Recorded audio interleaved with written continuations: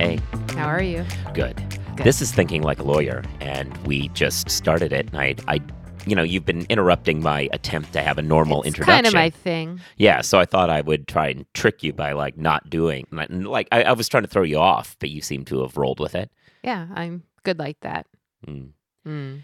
Yes, so this is Thinking Like a Lawyer. I'm Above the Laws, Joe Patrice. That's Catherine Rubino. And we are here for yet another week of talking about law stories and catching you up on the short 30-minute It's been a week. 30-minute tour of a week's worth of legal news. Sure. The highlights, the lowlights, everything in between. Yeah, well, one thing that we aren't going to talk too much about, but I figure I should just at least preview that it happened. Last week was ABA Tech Show, so it was among the legal tech conferences that exist. It's the one that's more focused on kind of small law firm. Not that that's officially what it is, but it seems to have developed kind of a reputation as these are products that are very valuable for building a small law firm. And so it was nice to catch up on that world and hear from some folks. Obviously, nothing. But you can't wait till you can actually go to a not tech Yeah. show in quotation marks, but any tech Anything. show. Yeah.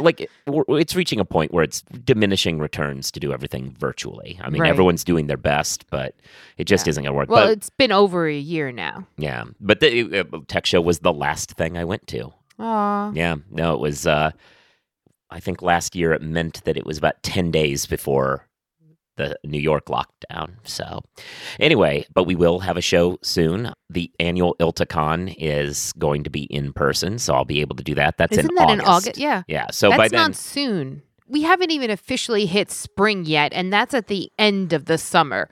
You're rushing things a lot. And I fully expect spring and early summer to be amazing, so I appreciate you not kind of jumping the gun on the end of summer. I don't know as though I was jumping the gun. I was just saying that You we said are soon going. Yes. That's yes. not soon. That's many months from now. We haven't had a thing in a year. I think in And four and it a half. won't for several more months. And in 4 months, I feel is not a. That's a third of the year. I think you're Is misunderstanding. math that, hard for you? No, Is that what's going I on? think you need to understand the proportionality of all this. When you've been off for a year, 4 months is relatively soon. Listen, pretty soon, actually soon, not your weird use of soon, we will all have access to a vaccine, right? Mhm. President Biden has said every adult will have access to a vaccine by May 1st. Yeah. That is Well, that's just why over we're a going to month. have a show very soon. Jesus Christ.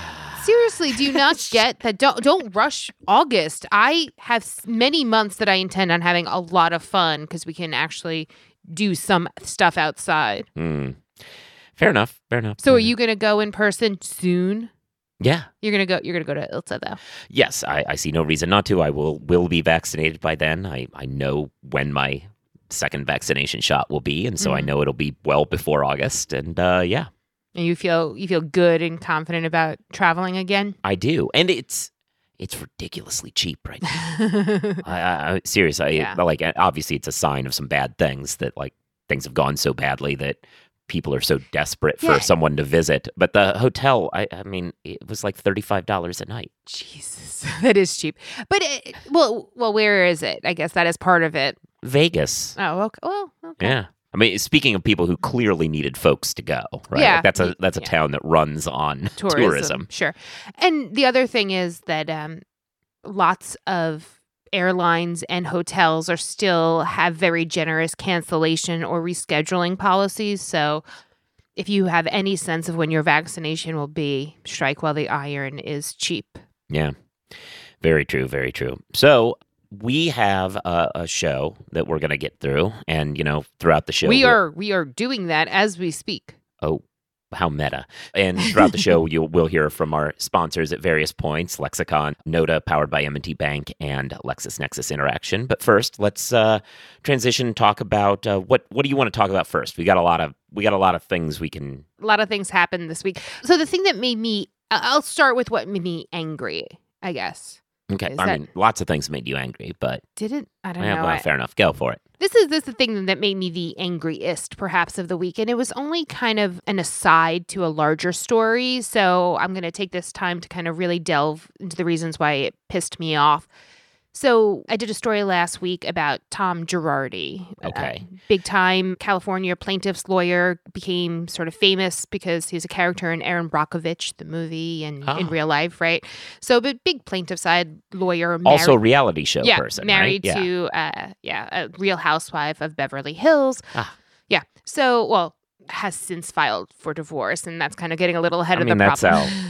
That's how these things go. Well, they were married for 21 years. Like, Yeah. This is not like some like flash in the pan marriage or something like that. But Tom Girardi's in a lot of trouble. All of his finance have been put under freeze. There's now reports that he is suffering from dementia, potentially Alzheimer's disease. There's a whole bunch of stuff going on. And it was all kind of this like financial pyramid scheme that's been alleged that he would collect money from various cases, not pay it to the victims. The one that kind of caused the big issue was the victims of the Boeing, the plane crash, whatever. Yeah. The victims of the Supermax ones. The Supermax, Yeah. right? We're supposed to get a big payday. He wasn't paying the people that he was supposed to. And then all of a sudden, all this, kind of the details of years worth of financial questions came to light. And the LA Times did a great investigative journalism kind of piece about the ways in which the California bar had sort of propped up Girardi's financial house of cards throughout the year, that he had had tons of allegations and complaints against him throughout the years, but nothing was ever done. His record was kept pristine, and he had lots of friends within the bar association. He gave elaborate parties, all this kind of stuff. And it was kind of interesting. The crux of that being that there's some kind of suspicion that he's avoided discipline for things in the past because he schmoozes. Correct. The bar. I think the headline, or maybe the subhead, was that Girardi had, quote, seduced the bar. No, I mean, yeah, it was. Look, we write headlines. I get it. I appreciated it. I liked being able to quote it. But here's the thing that maybe really... that's why they're getting a divorce. There you go. He's been two-timing with the California bar. But the thing that pissed me off about it is one of the cases that Girardi avoided the worst of sort of the repercussions was this Dole banana case. And there was a case in Nicaragua. The victims of some pesticides that had been used had sued Dole in Nicaragua, had a judgment, and Girardi was among the attorneys who tried to get it enforced in California. Okay. But in Nicaragua, the wrong defendant was listed. It was like Dole Food Corporation instead of Dole Food Company, I believe was the issue. But somehow, miraculously, when the paperwork was filed in California, the correct company was listed. And there were two kind of parallel court proceedings, one in federal court, one in state court. And in federal court, he was eventually censured and fined for the way that the names kind of all of a sudden miraculously appeared correct in the filing. And the Times cites Alex Kaczynski as this was so shocking, and this kind of moral authority on how ridiculous what Girardi was accused of was, and how he couldn't believe that the State Bar Association only gave Girardi a slap on the wrist. And that's all the article says about Alex Kaczynski. It's weird because it seems like if you bring Alex Kaczynski into a conversation about ethics, you'd have to preface mention that with that a few things. Resigned in disgrace. Yeah. You would think. Yeah. I mean, listen, Alex, I've written many, many, many articles about Alex Kaczynski. For those who maybe don't remember, he's the former Ninth Circuit judge who resigned in disgrace after numerous allegations of sexual harassment, allegations that he showed clerks porn at the office, asked for their opinion on it, and a whole bunch of other stuff. So he resigned, ending the ethics inquiry into his behavior, because that's how the federal system works. He gets to resign with full benefits, and it means that the investigation is no longer active. So I wrote about that. But the other thing that I've been writing about since he has left the bench... Let me jump in real quick. That investigation no longer active. That's actually an interesting subject on its own. Yes. But for anybody who doesn't necessarily know, the courts can investigate ethical lapses by their judges, but only if they remain a judge. And if they resign, it all goes away. Right, which is something that plenty of people have taken advantage of, including Marianne Trump Barry, who, when allegations about taxes and their family's finances came to light, also resigned. Yep.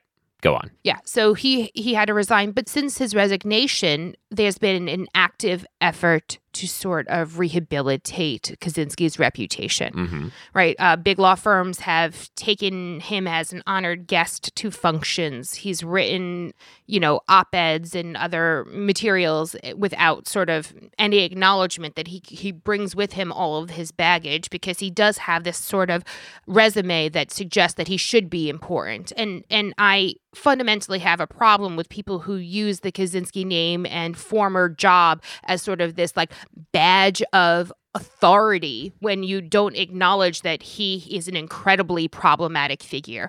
It's not okay to use Alex Kaczynski's name in order to prop up the authority of any argument you're making without acknowledging that he is an accused sexual harasser. Yeah. And was for years. The allegations are not just like a single incident. It spans many, many years, and it's incredibly problematic. And rather than deal with it or apologize or anything, he resigned to end with full benefits in order to maintain his position and to block any further information about to what happened to him. Well, what he did. I mean, Kaczynski was something of a rock star judge. He was a well-known presence and all that. I get that. But there are a lot of retired federal judges available to talk to. If you're the Los Angeles Times and need somebody to give a quote on a story or opine on something, there are other people you can call.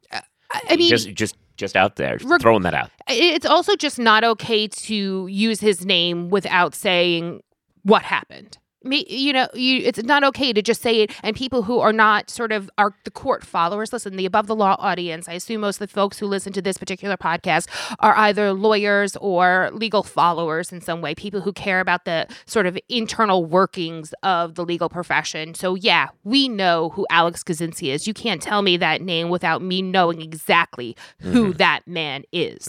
Right. But that is not the average reader of the LA Times. And I think it's frankly irresponsible to just kind of be like, oh, yeah, this guy is the moral authority that's saying, can you and also just kind of the irony of using a disgraced judge to say, look at all the moral failings of this particular incident, whether or not, he's right about there should have been some further repercussions for Girardi in the case that he's particularly talking about. Right, sure. Well, whatever. But you can't use Kaczynski as a moral authority without recognizing that he had faced plenty of questions about his own ethics, and rather than deal with them, has decided to resign, and ever since then has been in an active campaign to get himself back into the good graces of sort of the cultural zeitgeist of sort of legal authority. And you are allowing him to do this. You are perpetuating this kind of rehabilitation in a way that I think is fundamentally problematic. Yeah, no, I mean, I certainly hear that. I get really mad about this. Yeah, no, I hear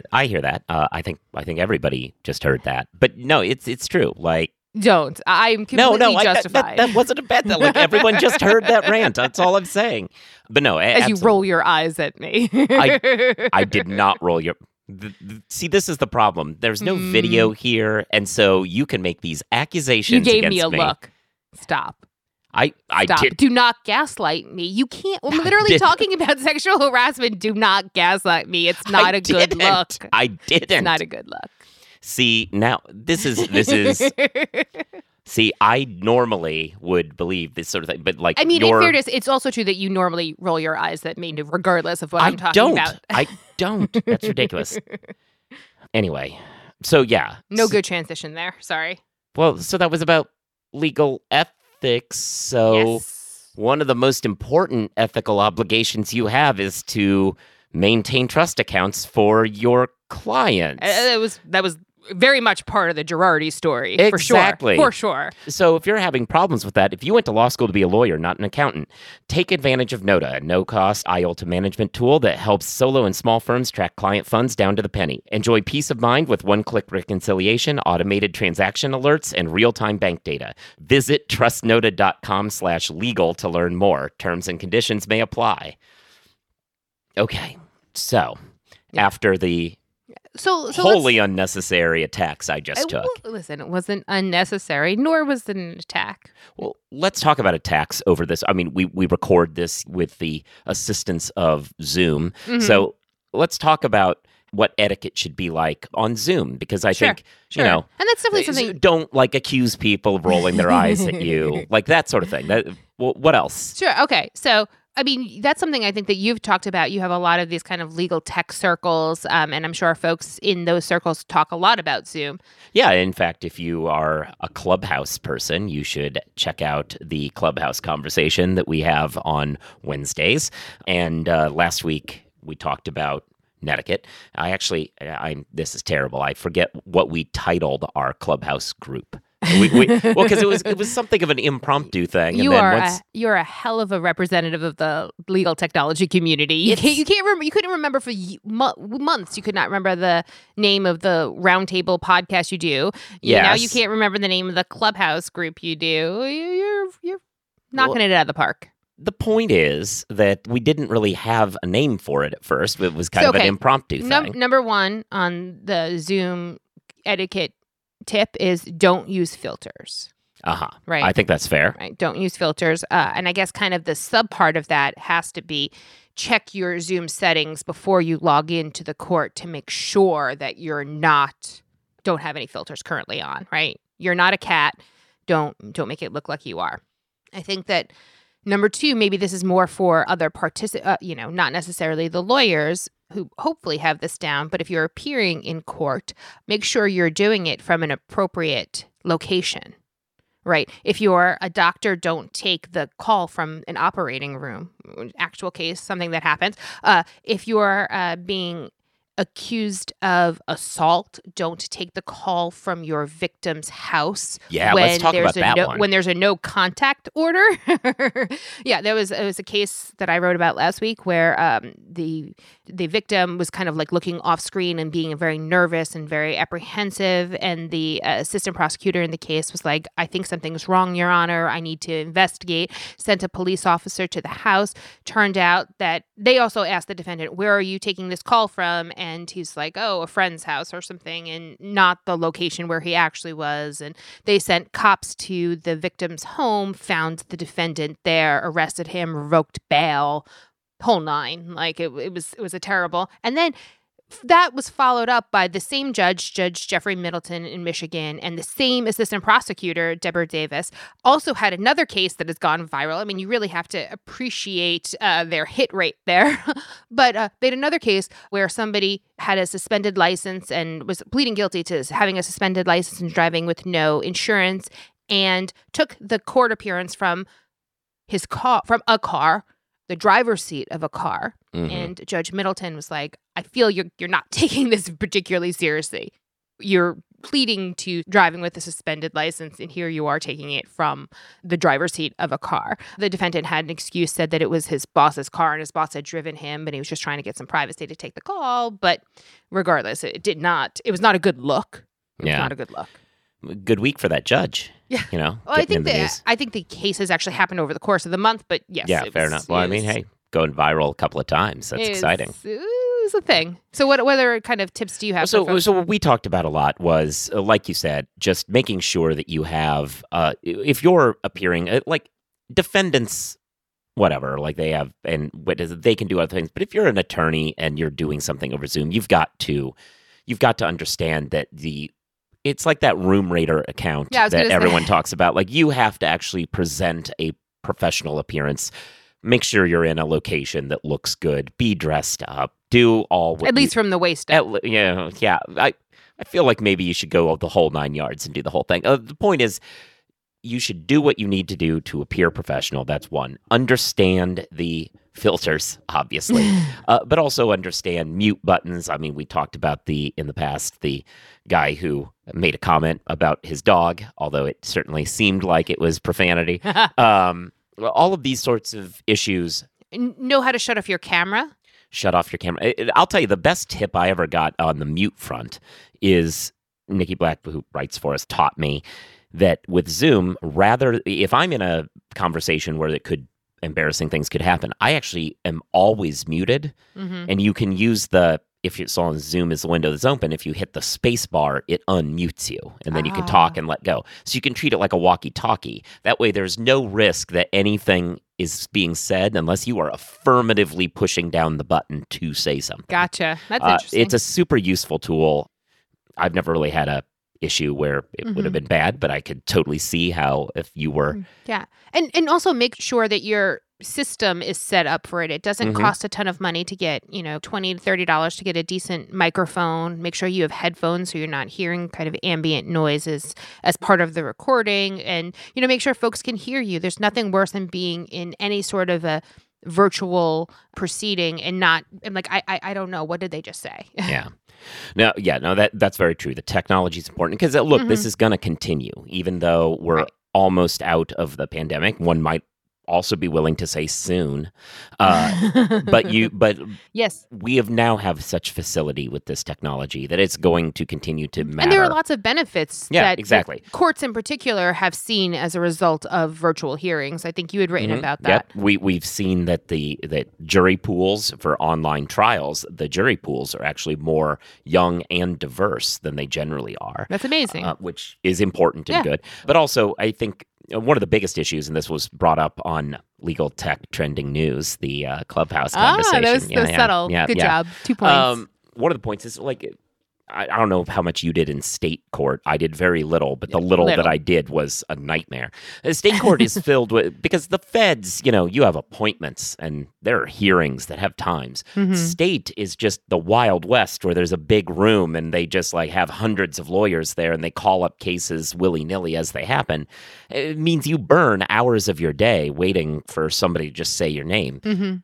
Zoom and these kind of remote things, for those cattle call hearings that are usually not particularly substantive, those can add a great deal to the efficiency of attorneys if we moved that sort of thing to the Zoom world. So this could continue because there's reasons why it should. So, yeah. And those cattle call conferences are just kind of a administrative nightmare, which makes me wonder if you were interested in streamlining kind of your administrative tasks or something like that. And that's why we're going to hear from our friends from Lexicon.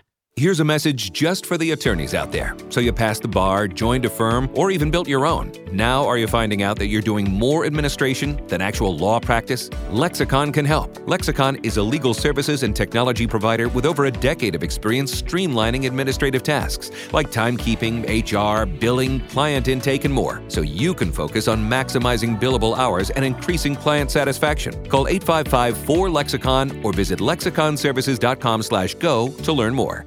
That was a good transition. Yeah, I know. I appreciate that. I am professional. So, finishing up, another story that you had of the week, there was an issue at Georgetown. There sure was. 2 professors were caught on Zoom. They co-taught a negotiations class, and Professor Sandra Sellers had choice words about the folks that were she considered in the bottom of her class, and she identified them by their race and said some very problematic stuff about the Black students who were in her class. Yeah. So at first, I will say, when I first saw the quote, absent seeing the video, but just like a transcribed version of the quote, my initial takeaway was, as you said, talking about Black students, was that it was something of a hard B, as I would say. She referred to them as the Blacks. So, right, which white people should only utilize that term if it's immediately followed by discussing New Zealand rugby scores.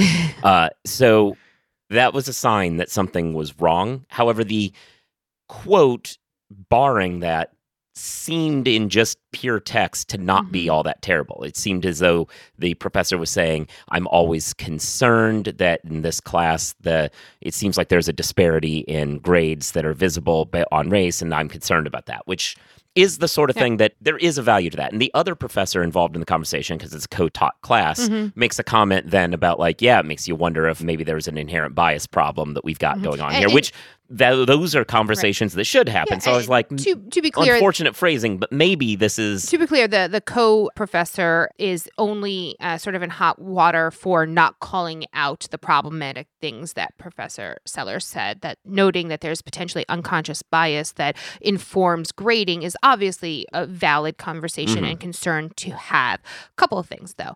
Right. First of all, This story took a turn. it takes a turn. First of all, it is a negotiations class where they're graded on their sort of in-class performance. So it's not a blind grading situation, right? So it's very likely, if not certainly possible, probably likely, that unconscious bias or affirmative bias are playing a role in the grading. Also, the way that Sellers kind of introduced the issue was by saying that, she could barely understand this student, and it makes you, it's a very deeply uncomfortable thing to actually watch her talk about. And there's also this sort of recognition that, I think she said, I hate to say it, but then she completely goes on to say the things she would hate. And I think that the real problem is these are the conversations that happen behind closed doors. She did not know. So it was after a Zoom class, and the Zoom kept on recording and eventually was posted on the class's website so people would have access to the class recording, but it actually appended sort of all this conversation that happened after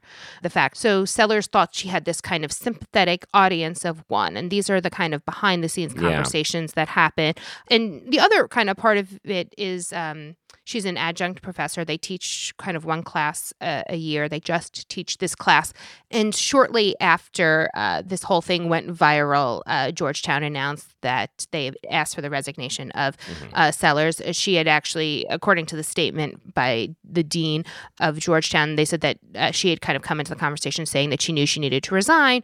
So they cut off the relationship with Sandra Sellers. And the other part of it was that they're going to try to bring in someone else to make sure that the folks in that class are graded appropriately, that all of this stuff is that it's on the up and up, that folks who took the class are not sort of being penalized either because of the change in professorship or because of these sort of conscious or unconscious biases that are very much on display in this kind of secret recording. Not secret because they knew that there was a recording. They just thought they had stopped it. Yeah. So, that was a whole thing. Yeah, no, and it's a continuing issue at law schools. Obviously, we've had professors who do aggressively bad things, but they always try to get away with it by playing the academic freedom card.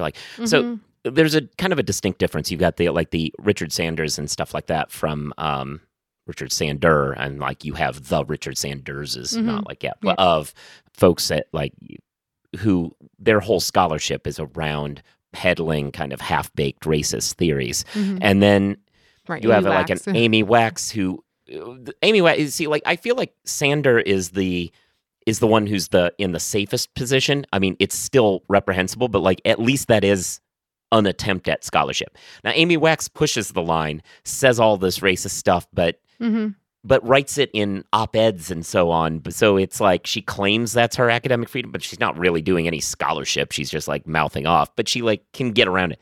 This is an instance where there was just no attempt at a justification. This is about their academic work.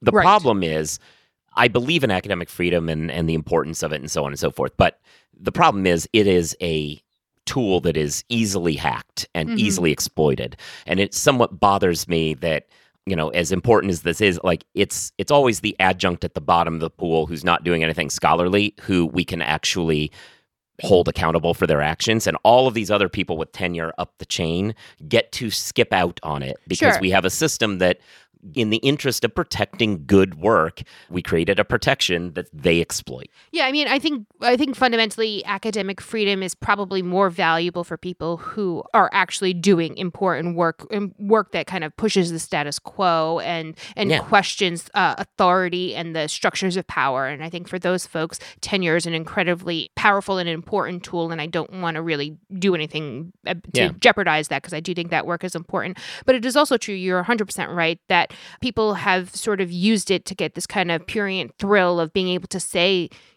racial slurs in class because, well, it's a quote from this case. Right. Never mind that in some cases, I have a whole cottage industry writing about law school professors that use racial slurs in class. Sometimes when they're asked specifically by students, do this, please do not use the racial slur right now, then go on and use the racial slur on purpose because they get this sort of weird thrill from being able to say things they're not supposed to because they have this cloak of academic freedom. So I think you're right that it's hackable, but I'm also very hesitant to make any sort of attacks for getting rid of academic freedom because I do think that it protects very important work. But I think that we should be able to note the difference, understand the difference, and call it out when we see it. And I think that you're right that we do have to hold more people accountable, but I don't think that means that in this current Georgetown case that the penalties were somehow inappropriate. Oh no, absolutely not. And I don't think you're saying that. I don't think you're saying that. Yeah, no, obviously, I was saying it's frustrating that that you can only deal with it when it's in these. It's like, oh, well, low grade.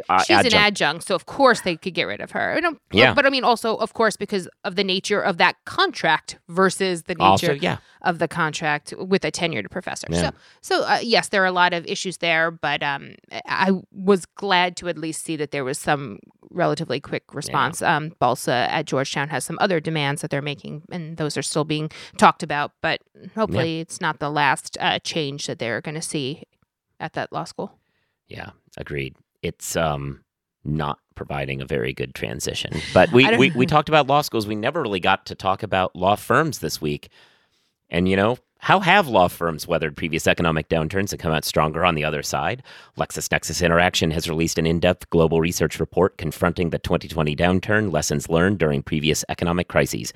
Download your free copy at interaction.com/likealawyer to see tips, strategies, plans, and statistics from leaders who have been through this before and how they've reached success again. All right, well, so that is it for us this week as we walk into a new week of, I assume, unmitigated horrors in the legal world. We'll be back to chat with you about that then. You should be subscribed to the show, give it reviews, write something in the comments. It all shows engagement, which helps the various podcast services recognize that we are out there as a legal podcast. You should be listening to The Jabot, which is Catherine's other show. You can check out on Clubhouse, the Legal Tech Trending News Group on Wednesdays, and you can check out Legal Tech Week, the Journalists Roundtable on it's live on Fridays, and then they release it after, but you can come live. Hey, you should be checking out the other offerings of Legal Tech. Legal Talk Network. See, there's too many LTs and the Legal Talk Network. It's all hard. You should be reading Above the Law, as always. You should be following us. I'm at Joseph Patrice. She's at Catherine1, the numeral 1, and with all that, I guess we'll close out this show, and we'll be, as I said, back next week again, virtually and whatever. And at some point in the future, we'll be, in cities, and maybe we'll actually see some of you listeners out there in the real world, soon. Peace. Bye. Oh, God.